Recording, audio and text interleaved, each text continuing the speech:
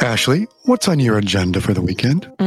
Spending time with you. What about listening to another podcast? In honor of International Women's Day, Net-a-Porter is launching the 4th season of its incredible women podcast. I love this one. The series, called The Disruptors, celebrates the barrier-breaking women of today, spanning the fields of fashion, journalism, music, art, and more. Each episode will cover key moments that have shaped the guest's life and work, along with their passions and great successes. Net-a-Porter celebrates the idea of paying it forward by finishing each episode with a question to the guest, asking who they would like to raise up in 2022, a disruptor who they admire. For every listen of the first episode of the podcast series through March 14th, Net-a-Porter will donate $1 to charity partner Catalyst, a global nonprofit organization which works with over 800 companies around the world to build workplaces for women and help advance them in their careers.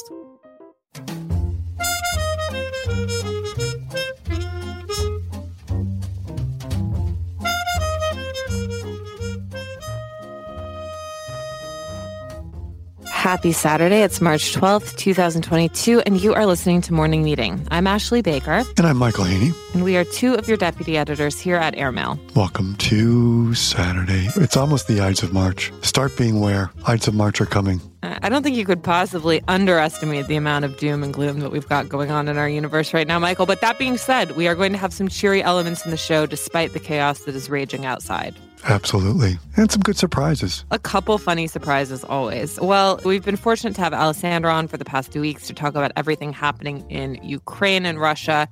And now we have someone reporting live from Moscow. We've got a special guest today. Her name is Katya, and her last name we are not publishing for her own safety. And she is a poet who is living in Moscow and has some really valuable insight into what the mood is like over there at the moment. So welcome, Katya. I'm very happy to be here. Thank you, Ashley and Michael. Good day for everybody who's hearing this. I'll remind you that English is not my first language, so if I make any mistakes, please be patient to my grammar and everything. I live in Moscow, and I'm a writer and a language tutor. I give people classes of English and Russian and foreign literature. I don't work at school because schools are very bureaucratic, and there you have to talk about how this war is the right thing to do and everything like that. And because of that, I'm just a freelancer. The first thing I experienced with the start of the war, apart from moral rage and feeling of guilt and shame and whole identity crisis, I didn't and I still don't know how to be Russian now.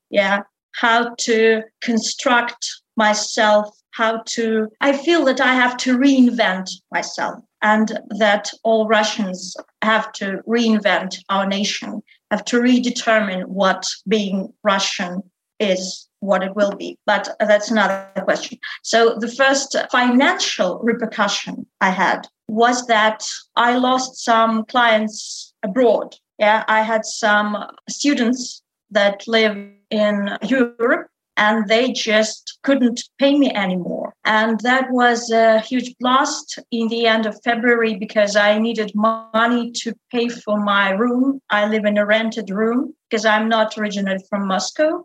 But I just asked people online for help. And though I thought that there are people now who need help much more than me, people just gave me so many that I donated to Overday Info, to our organizations that help protesters in Russia. So the first experience that I had financially was that, everything is tightening, but people are still kind and we still want to help each other. As for now, financially speaking, I think I'm okay because I have never worked at any company that is leaving Russian market now, and because I don't work in any state institution from which they can kick me out for some of my views and ideas.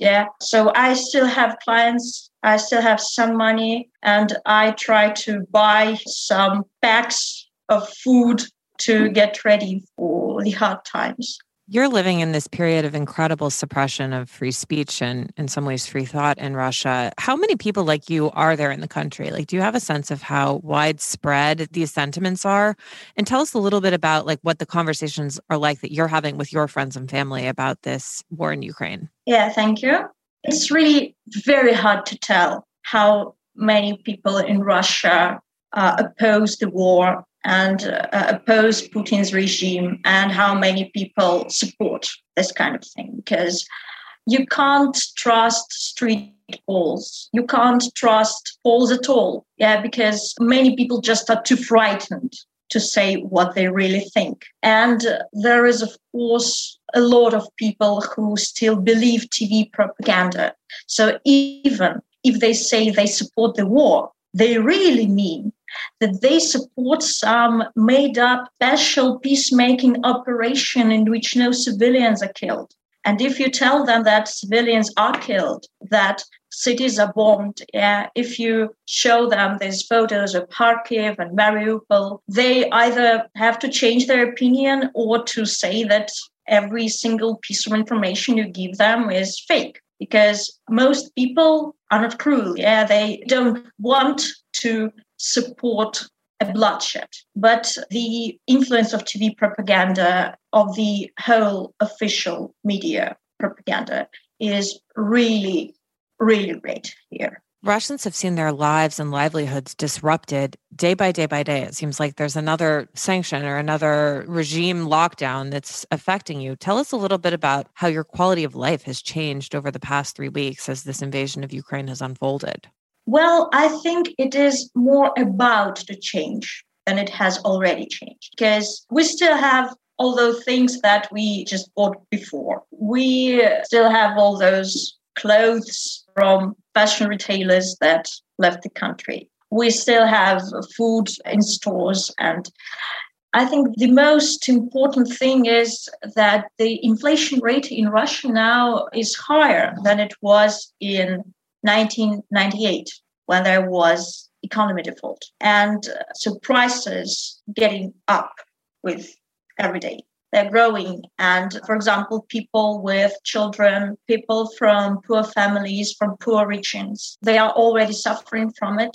And interesting thing that our government is now banning all regional media, all small local newspapers and news sites that don't say anything about the war, but that just post news about how people are becoming more and more poor and how goods are more and more hard to access. Katya, you write in your essay this week, and it's very moving. And I want to ask you about a point you make in it, which is, I'm sure many of our listeners want to know, like, where, like, well, okay, here's Katya. She's a very intelligent, smart, sensitive woman.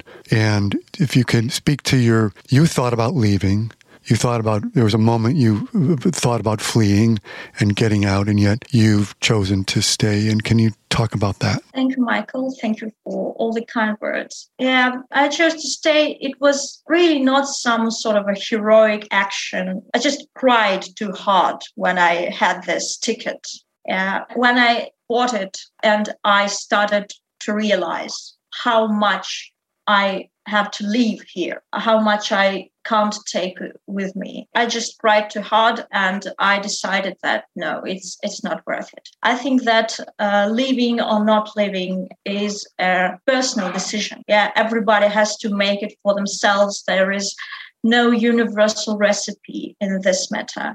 And either living or staying here is very likely to produce some trauma experience, is very likely to leave you with a PTSD then. So it's just choose your trauma. I chose this one. There are many explanations that I'm trying to give myself, but really all explanations are just trying to rationalize my initial feeling.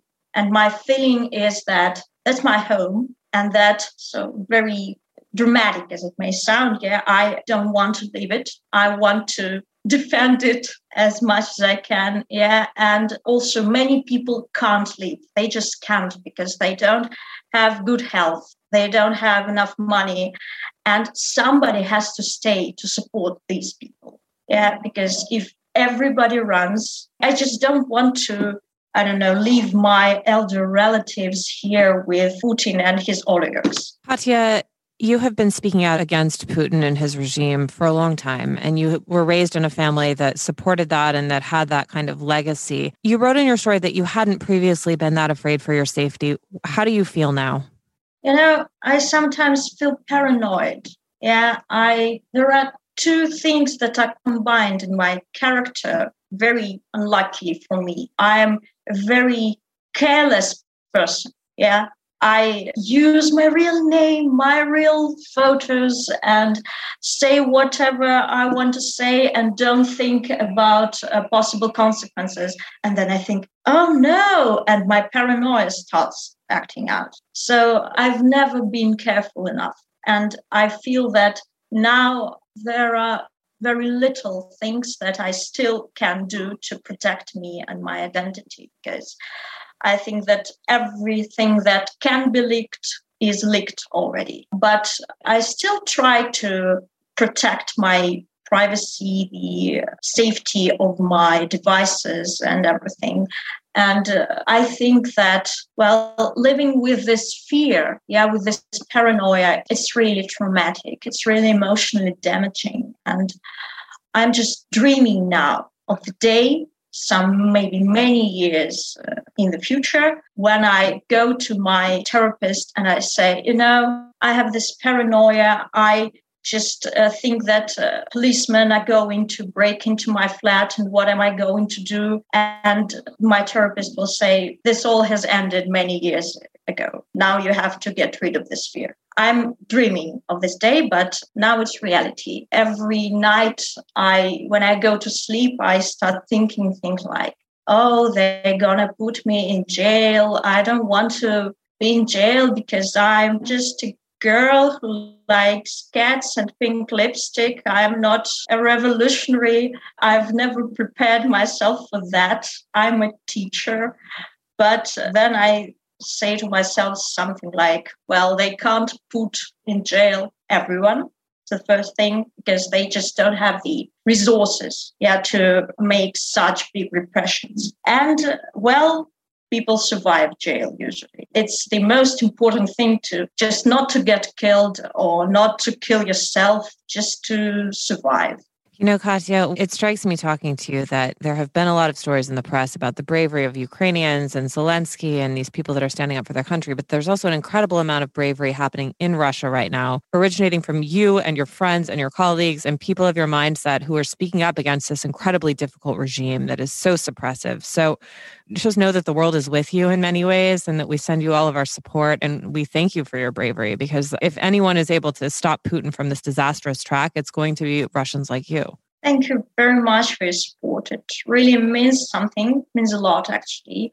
I think that most Russians who try to oppose the regime and the war now understand that Ukrainians are suffering much more than we are, and that all the media attention to them is earned. Yeah, it's a normal thing to talk about Ukrainians and the power, the energy of their nation. It just strikes me. Yeah, my friends and I sometimes just, end our conversations with sayings like "Glory to Ukraine," and it's not a joke. It's a real thing. But of course, Russia is, I think it's fractured now. Yeah, there is no whole Russia.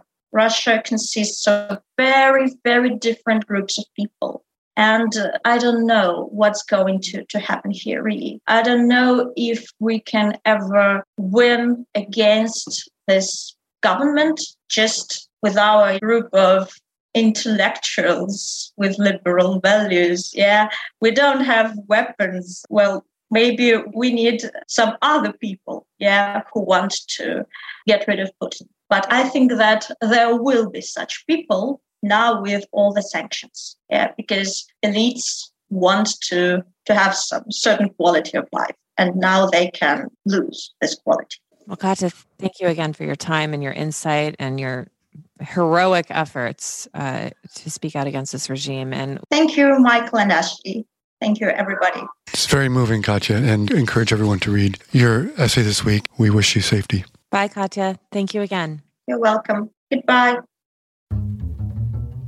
Well, it takes an incredible amount of bravery not only to get on the phone with us, given the arcane laws that Putin has enacted against telling the truth. Also, she's written this beautiful story in Airmail that I highly recommend you read, share, send it to your friends. It's an invaluable account of what's actually happening. For everyone who thinks, like, why isn't everyone leaving Russia and why would the people who disagree stay? It's got a good perspective on all that. Great. All right. Well, shall we move on to some slightly lighter fare? As an absolute counterpoint to all of that talk on Russia, let's do a very short Kardashian segment, shall we? Sure, because there's no better palate cleanser than going from the Kremlin to Kardashian. I remember when we first started Airmail, we sort of described ourselves as the one publication that wasn't going to talk about the Kardashians, and yet here we are. We can't escape them. All right, we have another excerpt from Dana Brown's wonderful memoir, Dilettante, in the issue this week. And in it, we have some revelations about the Caitlyn Jenner cover reveal that was published in Vanity Fair during the time that Brown was working on there. And boy, it's a doozy. Yes, this was when Graydon was editing Vanity Fair. For those of you who were living under a rock, this was when Bruce Jenner transitioned to become Caitlyn Jenner, and Dana was working at Vanity Fair at the time and tells the inside story of how that cover came to be and what it was like to be on set during the Annie Leibovitz photo shoot with the writer, Buzz Bissinger, who wrote the piece and embedded really sort of like over a period of months with Jenner as Bruce became Caitlyn. I think the Kardashian link here is not just that Bruce was the head of that family in some ways, but that Kim back then was trying to crash the photo shoot, right, Ashley? Always an opportunist. It's totally fascinating to me how this whole thing came together because we've read so much about the discord between Caitlyn and Kim Kardashian in the wake of this cover. And now, thanks to Dana, we actually have some insight onto why this happened. Okay, so this photo shoot was supposed to take place over the course of a single day at Jenner's home in Malibu in May of 2015. Now, on a typical cover shoot, there used to be 20 to 30 people. And if it was for a big fancy Hollywood issue cover of Vanity Fair, even more than that. But this was a very stripped down operation, as Dana writes. Annie Leibovitz was the photographer. She had a much smaller team than usual, just a couple of assistants. The fashion and photo teams were only 4 or 5 people. There was no DJ, no music, no catering. Security was very tight, very, very tight. But there's this moment where Dana and Buzz are at the shoot, just sort of on the periphery observing Leibovitz working. And one of the security guys is standing on the sort of looking down the mountain, and he's got a pair of binoculars, and he says to them, "There's a Bentley coming up the hill." Kim's inside of it. It was Kim. She had to go through the same checkpoint, and all of a sudden she was in the house. Now, Dana writes, Kim is not tall. It's just a few inches over 5 feet. She's curvier than the winding mountain road she drove in on. She was 100% camera ready. Now, at the time, Vanity Fair and the Kardashians did not have a relationship at all. In fact, there was an unofficial ban on any Kardashians appearing in the magazine. None of them had been invited to the Oscar party. It was a cultural Cold War, as Dana writes. And nobody was happy to see Kim show up. She was a distraction. There was a certain type of energy that they were trying to cultivate. And Kim made her case. She wanted to be on the cover of Vanity Fair along with Caitlyn Jenner. And Michael, tell us how it all went down. Well, so she's kind of standing there eyeing the shoot and sort of trying to catch Leibovitz's attention and sort of, cocking her head and tossing her hair. Meanwhile, Buzz and Dana are tasked with kind of running interference and keeping her from moving into frame, right? So you've got this kind of very delicate dance, not wanting to distract Caitlyn, not wanting to sort of make Kim go off the rails. But meanwhile, Annie just kept plugging away. She was not taking the bait. And after a while, it sort of all just vanished, right? Yeah, I love the photos too. But I mean, there are so many good behind the scenes photos from that day that we run in our stories. So it's really worthwhile taking a look back at this historic moment in magazine history that happened at good old Vanity Fair. And then we've got another kind of Kardashian-themed story. Sorry, Graydon, in the issue this week. This is written by Jill Kargman, who is hilarious. And like many of us, Jill is looking for a respite and a distraction from the crazy news cycle that we're living in. And she has stumbled upon the Julia Fox memes. As Jill writes, everyone else has moved on from Julia Fox at this point, including Kanye West, who broke up with her after 6 weeks, or she broke up with him. Who knows? Who really cares? But the memes going around on the internet are keeping Jill wildly entertained. Did you ever see this, Michael? She said in an interview, she was quoted in an interview as saying that she was a muse for the director of Uncut Gems, but the way she pronounced Uncut Gems was something truly hallucinating. It was like, Uncut Gems, Uncut Gems. And Jill talks about how now, like, she can't help it. Like, she uses that as a greeting. Like, when she sees her kids, she says, uncut jams. Or, like, instead of saying it's time to come to dinner, she says, uncut jams. So it's just a very funny riff from a very funny writer, but it made me smile. I'm glad you handled that one because I was not going to attempt to even do justice to Jill or Jill's representation of uncut gems. Okay, well, in the restroom at Airmail HQ, we have a little quote framed on the sink that says, editing is the art of elimination. So therefore, perhaps journalism is the art of asking questions. And in the issue this week, we ask a very important one, which is whatever happened to Romeo Gigli? Some of you are probably thinking, oh, no, they're just going to talk about another grifter. No, Romeo Gigli was one of the most important fashion designers of the late 80s and early 90s. He had quite a storied history, and then he completely disappeared from the scene. And this week, our intrepid reporter, Bridget Foley, tracks him down in Marrakesh, of all places, and she is here to tell us all about it. So welcome to Bridget, who was a marvelous fashion critic for Women's Wear Daily for many, many years. And we're thrilled to have her writing for Airmail and speaking to us today. Michael, what's your favorite podcast? This one? Okay, fine, but surely you hold a special place in your heart for Net-a-Porter's Incredible Women podcast. The 4th season, called The Disruptors, has just started releasing new episodes each week. Celebrating the barrier-breaking women of today, it includes women in the fields of fashion, journalism, music, art, and much more. And they've booked a great lineup of guests, starting with Laverne Cox in episode 1. I'm really looking forward to hearing from Yalda Hakim, the award-winning news correspondent and presenter who started a foundation for women in Afghanistan and who made headlines in 2021 when she spoke to the Taliban live on air. And Arlo Parks will be on the show, too. She's one of the most exciting new talents in the music industry today. Download season 4 of Net-a-Porter's Incredible Women podcast called The Disruptors wherever you get your podcasts. For every listen of the first episode of the podcast series through March 14th, Net-a-Porter will donate $1 to charity partner Catalyst, a global nonprofit organization which works with over 800 companies around the world to build workplaces for women and help advance them in their careers. Hello, Ashley. Thank you. And Michael. So, Bridget, you've known this guy for a long time. Tell us about how he first came on your radar and what his relevance was in the fashion world. Well, Romeo Gigli burst into fashion fame and to the upper echelon of fashion when I was a young journalist at WWD. And he was one of those names who just took fashion by complete storm, one of those sort of rapturous moments that only people who really understand and love and buy into the power of fashion can appreciate. He came to fame in the late 80s and early 90s. There was a show that he had in Paris. And very often, designers who have a certain profile or a certain name, one key, especially years ago, I think one key show can really catapult them into fame. And that's what happened to Gigli at a show he had in Paris. He instantly became this fashion deity. And what was so interesting about him is that he was counter to the prevailing looks of the day. Power woman and then the Nouvelle Society. Look, they were juxtaposed in and of themselves, but they became very huge and powerful and were the primary directions of fashion in the mid to late 80s. And he came along with this. It was very interesting because it was a very powerful look, but there was a lyricism and a romanticism and a gentleness to it that was completely the opposite of both of those other directions in different ways. When you're talking about, there was that sort of like 80s power woman padded shoulder look, right, on the one hand, and it was all about strength and projecting these exaggerated silhouettes. And yet when he comes along, as you said, it had its own power, but that power was more, and the drama was in the romance, right, and in how that promised to transport people, really, right? Transport is the perfect verb. The power was in the romance, the otherworldliness of it, elements of sort of Renaissance shape and structure and punk. And then there were all of these and neoclassical elements, and then there were all of these elements from his travels. Gigli started very young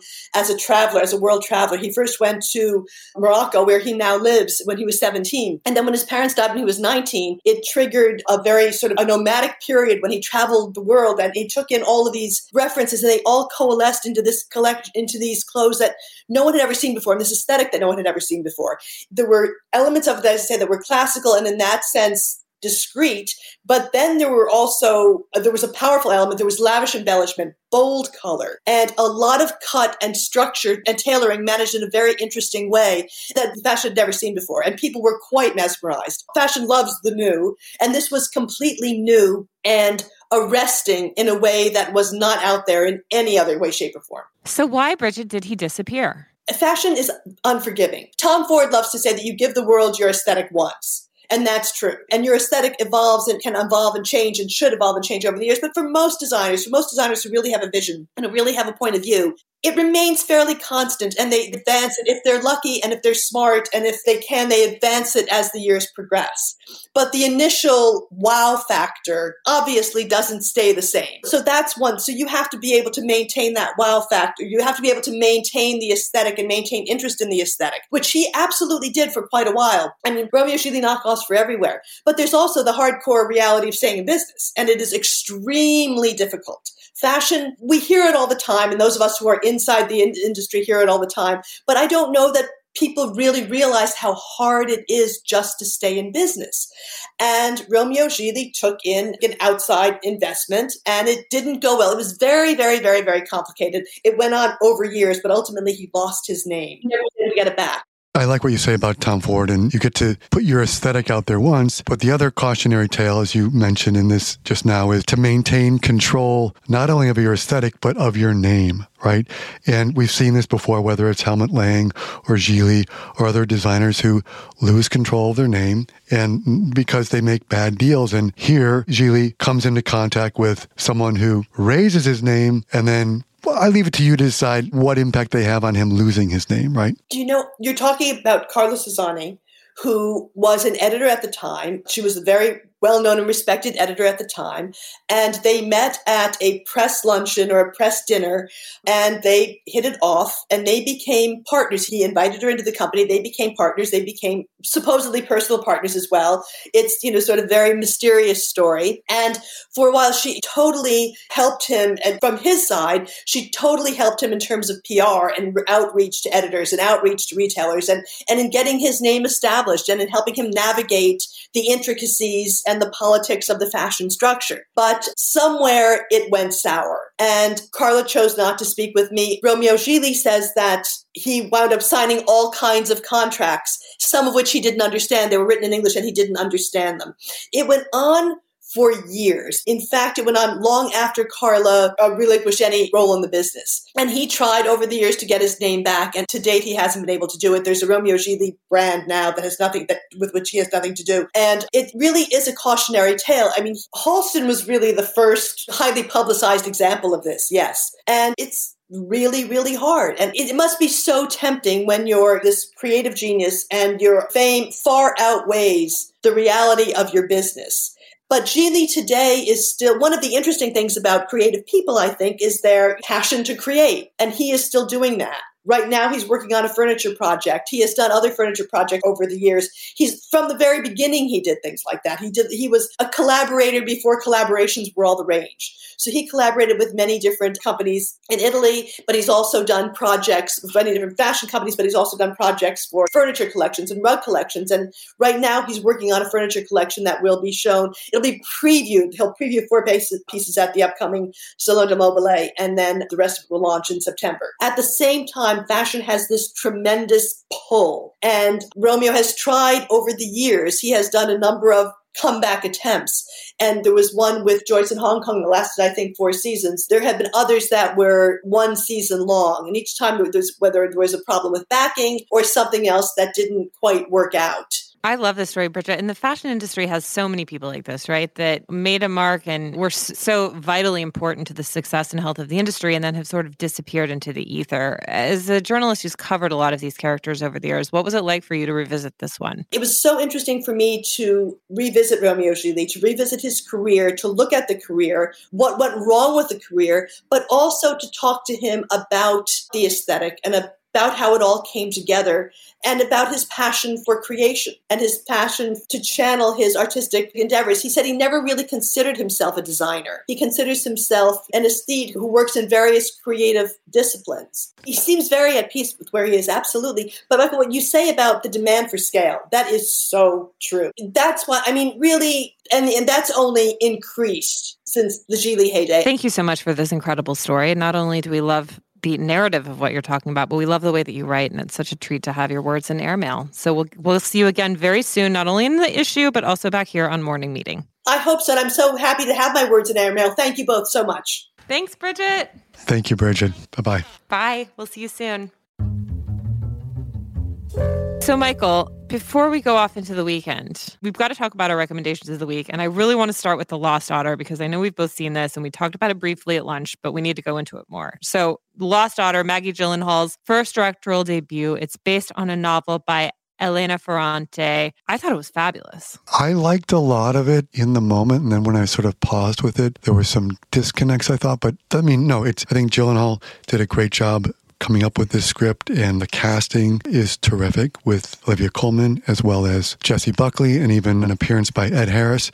But it's funny because it almost feels like a Patricia Highsmith-based work with a really amped up suspense and wondering what the psychological state of Coleman is. But I have not read the story, but according to Julia, who is our books person, Gyllenhaal sort of really ramped up the suspense of it. But I thought it certainly kept me on the edge of the seat and was beautifully shot. How about you? Yeah, so here's the premise of the book. It follows a woman named Leda who's on vacation in Greece, and she's an academic, a scholar known for her translations of Italian works, mostly by Dante, I think. Anyway, she's on vacation in Greece, and she encounters this large, boisterous American family. And among the members of this family are a mother and a daughter. And as Leda watches them interact on the beach, she's reminded of her own days as a young mother when she was really struggling to get it all done and maintain a healthy sense of self. And the film is told in part in flashbacks with Jessie Buckley playing a young Leda. So you've got Olivia Colman and Jessie Buckley as two halves of the same character. And we're trying to figure out not only what happened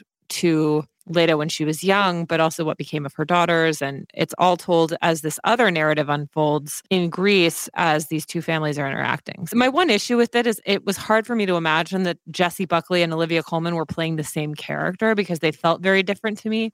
Like Colman's character seemed so much more unhinged and so much less pragmatic. But fundamentally, I thought it was just fantastic storytelling by Maggie Gyllenhaal. Do you have anything else at all you can recommend to us? I do. I think it's a perfect distraction for these times.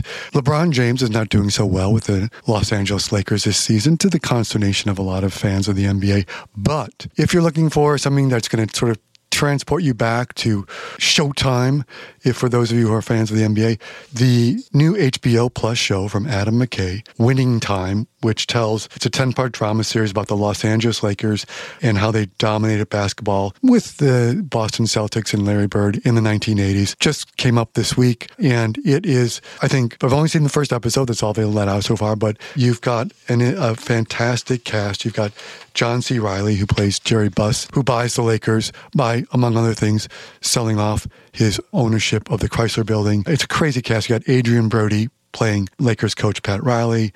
You've even got Sally Field showing up as Jerry Buss's accountant and mother.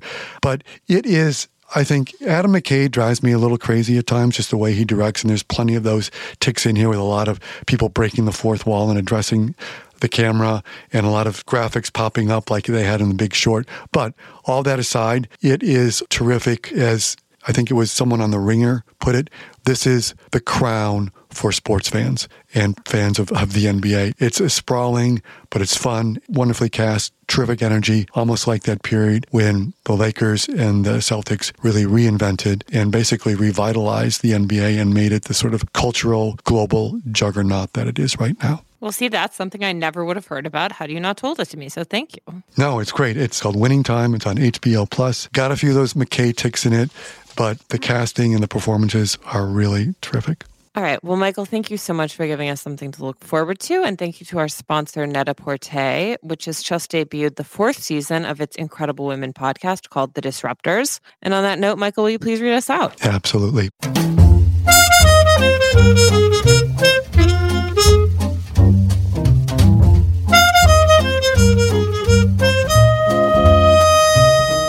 Morning Meeting is produced by Airplay Productions and edited by Jesse Cannon. Our co-editors are Graydon Carter and Alexander Stanley. Our Chief Operating Officer is Bill Keenan, and our Deputy Editors are Nathan King, Julie Vitale, and Chris Garrett. Our CMO is Emily Davis, and our Music Supervisor is Randall Poster. Speaking of music, the theme music is The Cute Monster by the Buddy Collette Quintet. A new edition of Airmail is published every Saturday, so please subscribe and enjoy all of our stories on airmail.news, which we update every day. You can also find us on Twitter and Instagram at Airmail Weekly. We'll be back here next Saturday with another edition of Morning Meeting. In the meantime, be sure to subscribe at Apple Music or Spotify. But most of all, thanks for joining us.